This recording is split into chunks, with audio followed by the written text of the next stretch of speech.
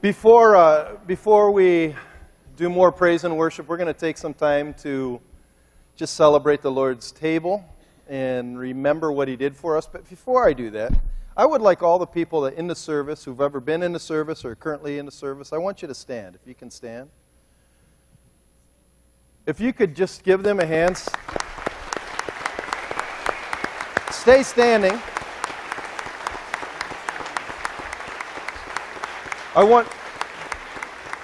Stay standing a second. Ray, stay standing a second. This represents people who are willing to sacrifice their freedom for our freedom, their liberty for our liberty.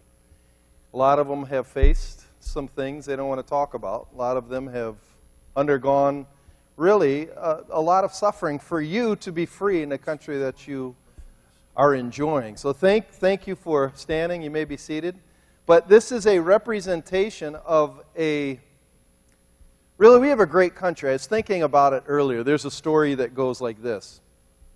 And you might have heard the story, but there's a man died, a prominent man in a local town died. And he had a brother, and they were both really very rich men, but they were bad men.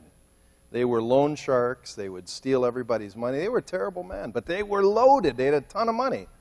And before this funeral, the one brother who was still alive called in the pastor and said, "Hey, I'll tell you what. If you do an amazing eulogy for my brother, just talk him up. Say he's great. If you tell the people that my brother's an angel, I will build you a new church." So the pastor goes, "All right, that's a deal." So they have the funeral, and it's eulogy time, and the pastor stands up and he says, "John was a horrible man, stole people out of millions. John was a liar, he was a thief. John was an ungodly man, but compared to his brother, he was an angel."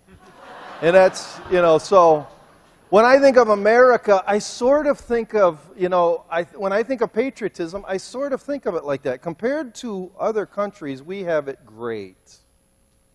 We have an amazing country. We have amazing freedoms. Compared to other countries, we have liberties, and we have things that other people would love to have. That's why there's all this talk about a wall, because we do have some great amenities living here in the United States. But compared to Jesus in the kingdom of heaven, you've got to be kidding me. I want you to open up the book of Colossians. Colossians chapter 1.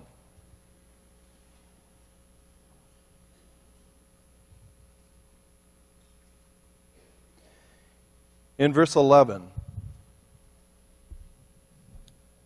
Colossians 1:11 says, "May you be strengthened with all power according to His glorious might, for all endurance and patience with joy." And then verse 12 says, "Giving thanks to the Father, who has qualified you," qualified means giving you the ability to, God has qualified you, made you able to share in the inheritance of the saints in light. He has delivered us from the dominion of darkness and transferred us into the kingdom of the beloved Son, in whom we have redemption, the forgiveness of sins. So what this is saying is, because there is a man who sacrificed his life, He has transferred us over into a new kingdom. Compared to the United States, heaven is amazing. The United States is great. Don't get me wrong, I love it. My grandfather was in World War I in Germany. He was in the Argonne Forest, got mustard gas on his leg. I talked to my dad about my grandfather. I never met my grandfather. My dad said, yeah, I couldn't really talk to him about it because he just said it was my duty.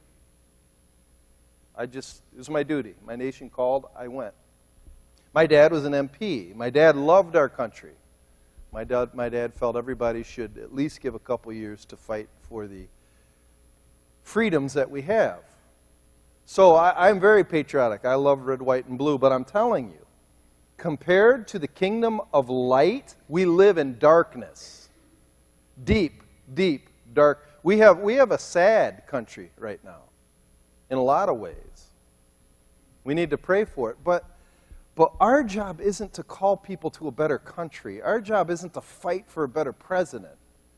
Our job is to call people to a Savior who died so you can go and live forever in the kingdom of his beloved Son. That's an amazing gift we have. And sometimes I don't think we talk about that enough. We get caught up into, boy, did you hear transgenders are going into the military? Yeah, that's a sad thing, I think, personally. But